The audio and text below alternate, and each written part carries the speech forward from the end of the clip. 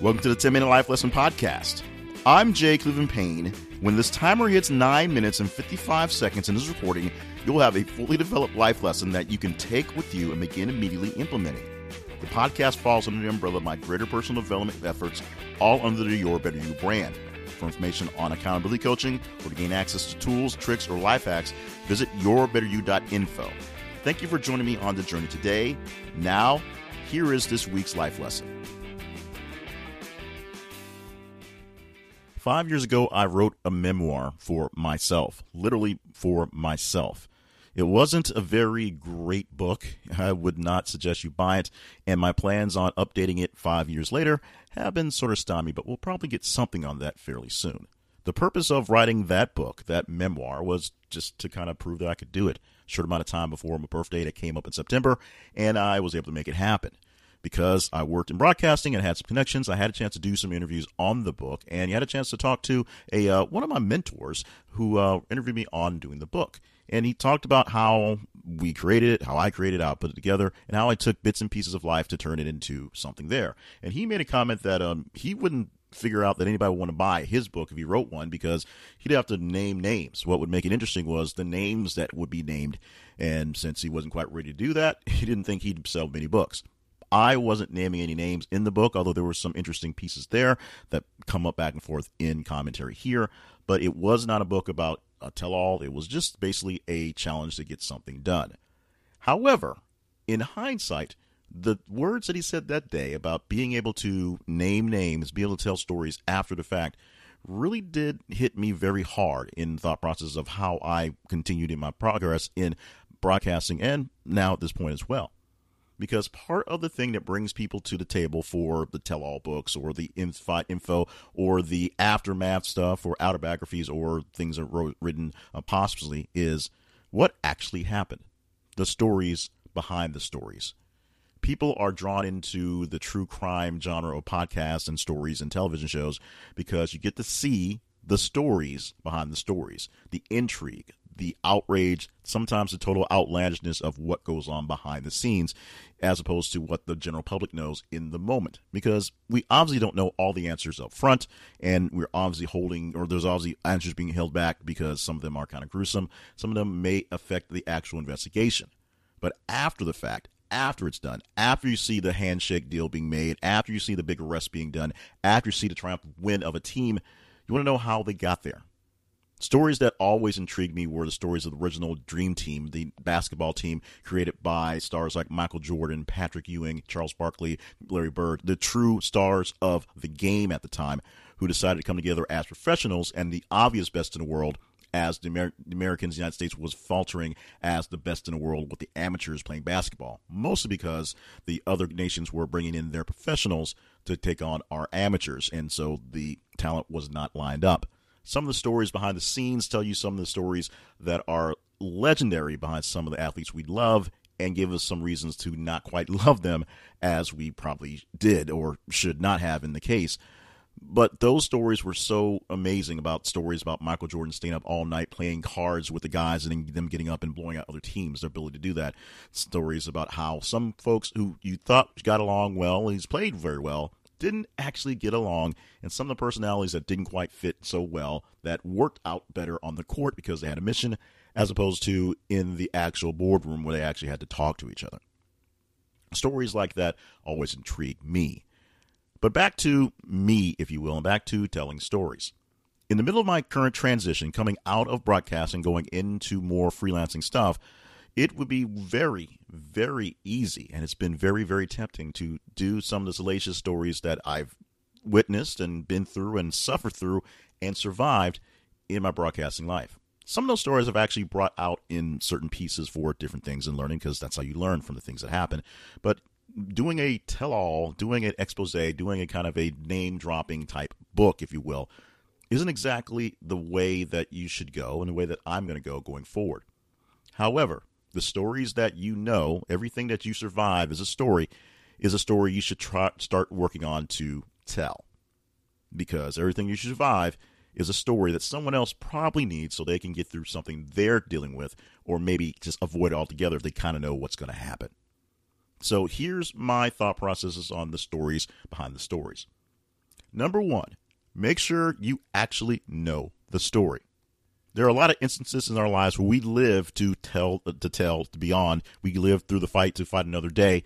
But in actuality, we don't actually know the other side of the story. We don't understand what the motivations of our opposers were, what the motivations of our enemies were, maybe still are, why things played out the way they did, and why the fight that you had to oppose was either so strong or not so strong. Going back to basketball, one of the funniest things, and we talk about relationships in the media, on the court, and in perception, is looking back at the history of the Lakers and the Celtics, specifically the Larry Bird versus the Magic Johnson Lakers. There was a hated rivalry on the court between the players. There's not so much a hated rivalry between the players now, and in actuality, a lot of that was essentially marketing. It was marketing Larry Bird as the country kid and Magic Johnson as the city kid and Lakers as the glitzy team and the Celtics as the lunch pail team, and going back and forth on that end. But if you talk to the players at the time, there was a sort of mutual hate that was a wrapped up mutual respect for each other. But at the same time, as they've gotten older, as they have advanced, as they've done more things together, you get to see that they actually had more respect, and a lot of the play-up was really played up by the media. And, of course, the fans ate up to it. Kids love the fact that they can wear either the yellow shoes or the green shoes, picking for which side of the aisle they wanted, which coast they wanted to represent, which team they thought was the more talented team between the Celtics and the Lakers way back when. Number two is don't be so quick to tell the story, because stories, just like a fine wine, age well or not so well. So you have to know exactly when the right time it is to get the story out.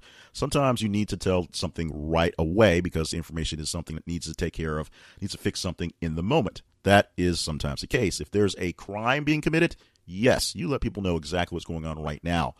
But sometimes the story doesn't seem to make sense in the moment, or people aren't ready to hear the story because of the players involved. They may really love someone and don't want to hear hateful stuff. They may really hate someone and aren't quite ready to embrace the love. You have to make sure it's time to tell the right story, and we'll get to what the right story is in a moment. But the timing has to be perfect for when you tell the story to get the proper effect. So when you're ready to tell all and name names and get the fame and glory from the salaciousness you're going to give, you have to make sure that the people are ready for that type of story. And, of course, the right story. You need to basically write it out, edit it, 2, 3, 4, 5 drafts of it, test it in front of different crowds, because what you'll find out in the based on a true story genre is the true stories are based on true, but they're not exactly true as you see them. They've been dramatized. They've been cleaned up. A lot of times you'll see like a movie, for example, where it's based on a story, and they will mash up different characters and different people to sort of represent a person or a group of people because it's not perfect for the story, not enough time to explain what's going on. Something didn't really happen. Sometimes things are taken out of context and placed out of place to put more emphasis in the dramatic aspects of the story, but don't quite tell the story as it happened. Many stories are actually pretty darn boring once you actually hear how they happen, and so you have to play them up for the laughs or the tears to get more people in there so that they'll buy it, and sometimes literally buy it, as opposed to just going through and living it, because there's two different experiences. There is something to telling all tales and giving salacious details and naming names. There's also something to being very, very discreet in how you discuss things. If you're ready to tell your story, if your story is grand and must be told, or maybe not so grand, but I think all stories must be told, you've got to do 3 things. Make sure the time is right. Make sure the story is right. And, of course, make sure you actually know the details. Because when someone questions you on the other side, you've got to be able to counter it, or maybe even use that to pepper your actual story.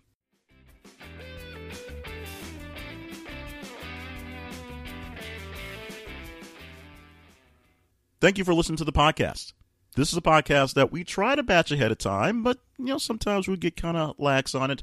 But as a podcast, a release on Thursday evenings for Friday, and then we give it a whole week to grow on you guys and jump on it. And we're very happy that you guys jumped on it. Actually, we're very happy for a very significant increase in listenership. So thank you so much for everyone who has shared the podcast and who have shared the experience, because in our transition period, we definitely need the numbers of people who are engaging with us. Also, the people engaging literally, sending emails to us at yourbetteryouinfo@gmail.com. Email me directly at jclivenpayne@gmail.com. Thank you so much for all that interaction. So here's the salesy stuff. We've gone through our 10 minutes, actually 9.5 minutes of content. So this is the part where I need you to help me keep this thing going from where we're at. So obviously, this podcast, which is 10-Minute Life Lesson, and the Steps Your Better You podcast, 90 seconds in that one. You can find them at yourbetteryou.info. Look for those, and if you just want to search for them on your whatever podcast you like, we're all over the place. Search for 10-Minute Life Lesson, search for Steps Your Better You, search for J. Cleveland Payne. Subscribe to the podcast so that we get more listeners and more support that way. Also, share the podcast with others, like-minded people looking to improve themselves, so we have more people in the conversation. Respond to me directly by emailing the shows, yourbetteryouinfo@gmail.com. Me personally, jclevelandpayne@gmail.com. My main email, or main website, should say, is jclevelandpayne.net. We're going to clear those things up very quickly so we get back on track on things there as well. Going to make it nice and short and sweet for this week because we've done all we can. We're doing what we're doing. And as we said, working through the transition, working through new stuff, we're so glad that even though most of you aren't along with me for my professional broadcasting journey anymore, you're still along with me as I work on my personal improvement and help you guys get there as well, because it's all about you getting better. Thank you so much for being a part of the journey, helping me, because without you, there is no me, there is no this. And make sure you're back again one more time from one more week. Well, I'll say one more, but we'll do more. But next week will be one more week, one more time, and keep on doing it for this podcast, which is the 10-Minute Life Lesson podcast from yourbetteryou.info.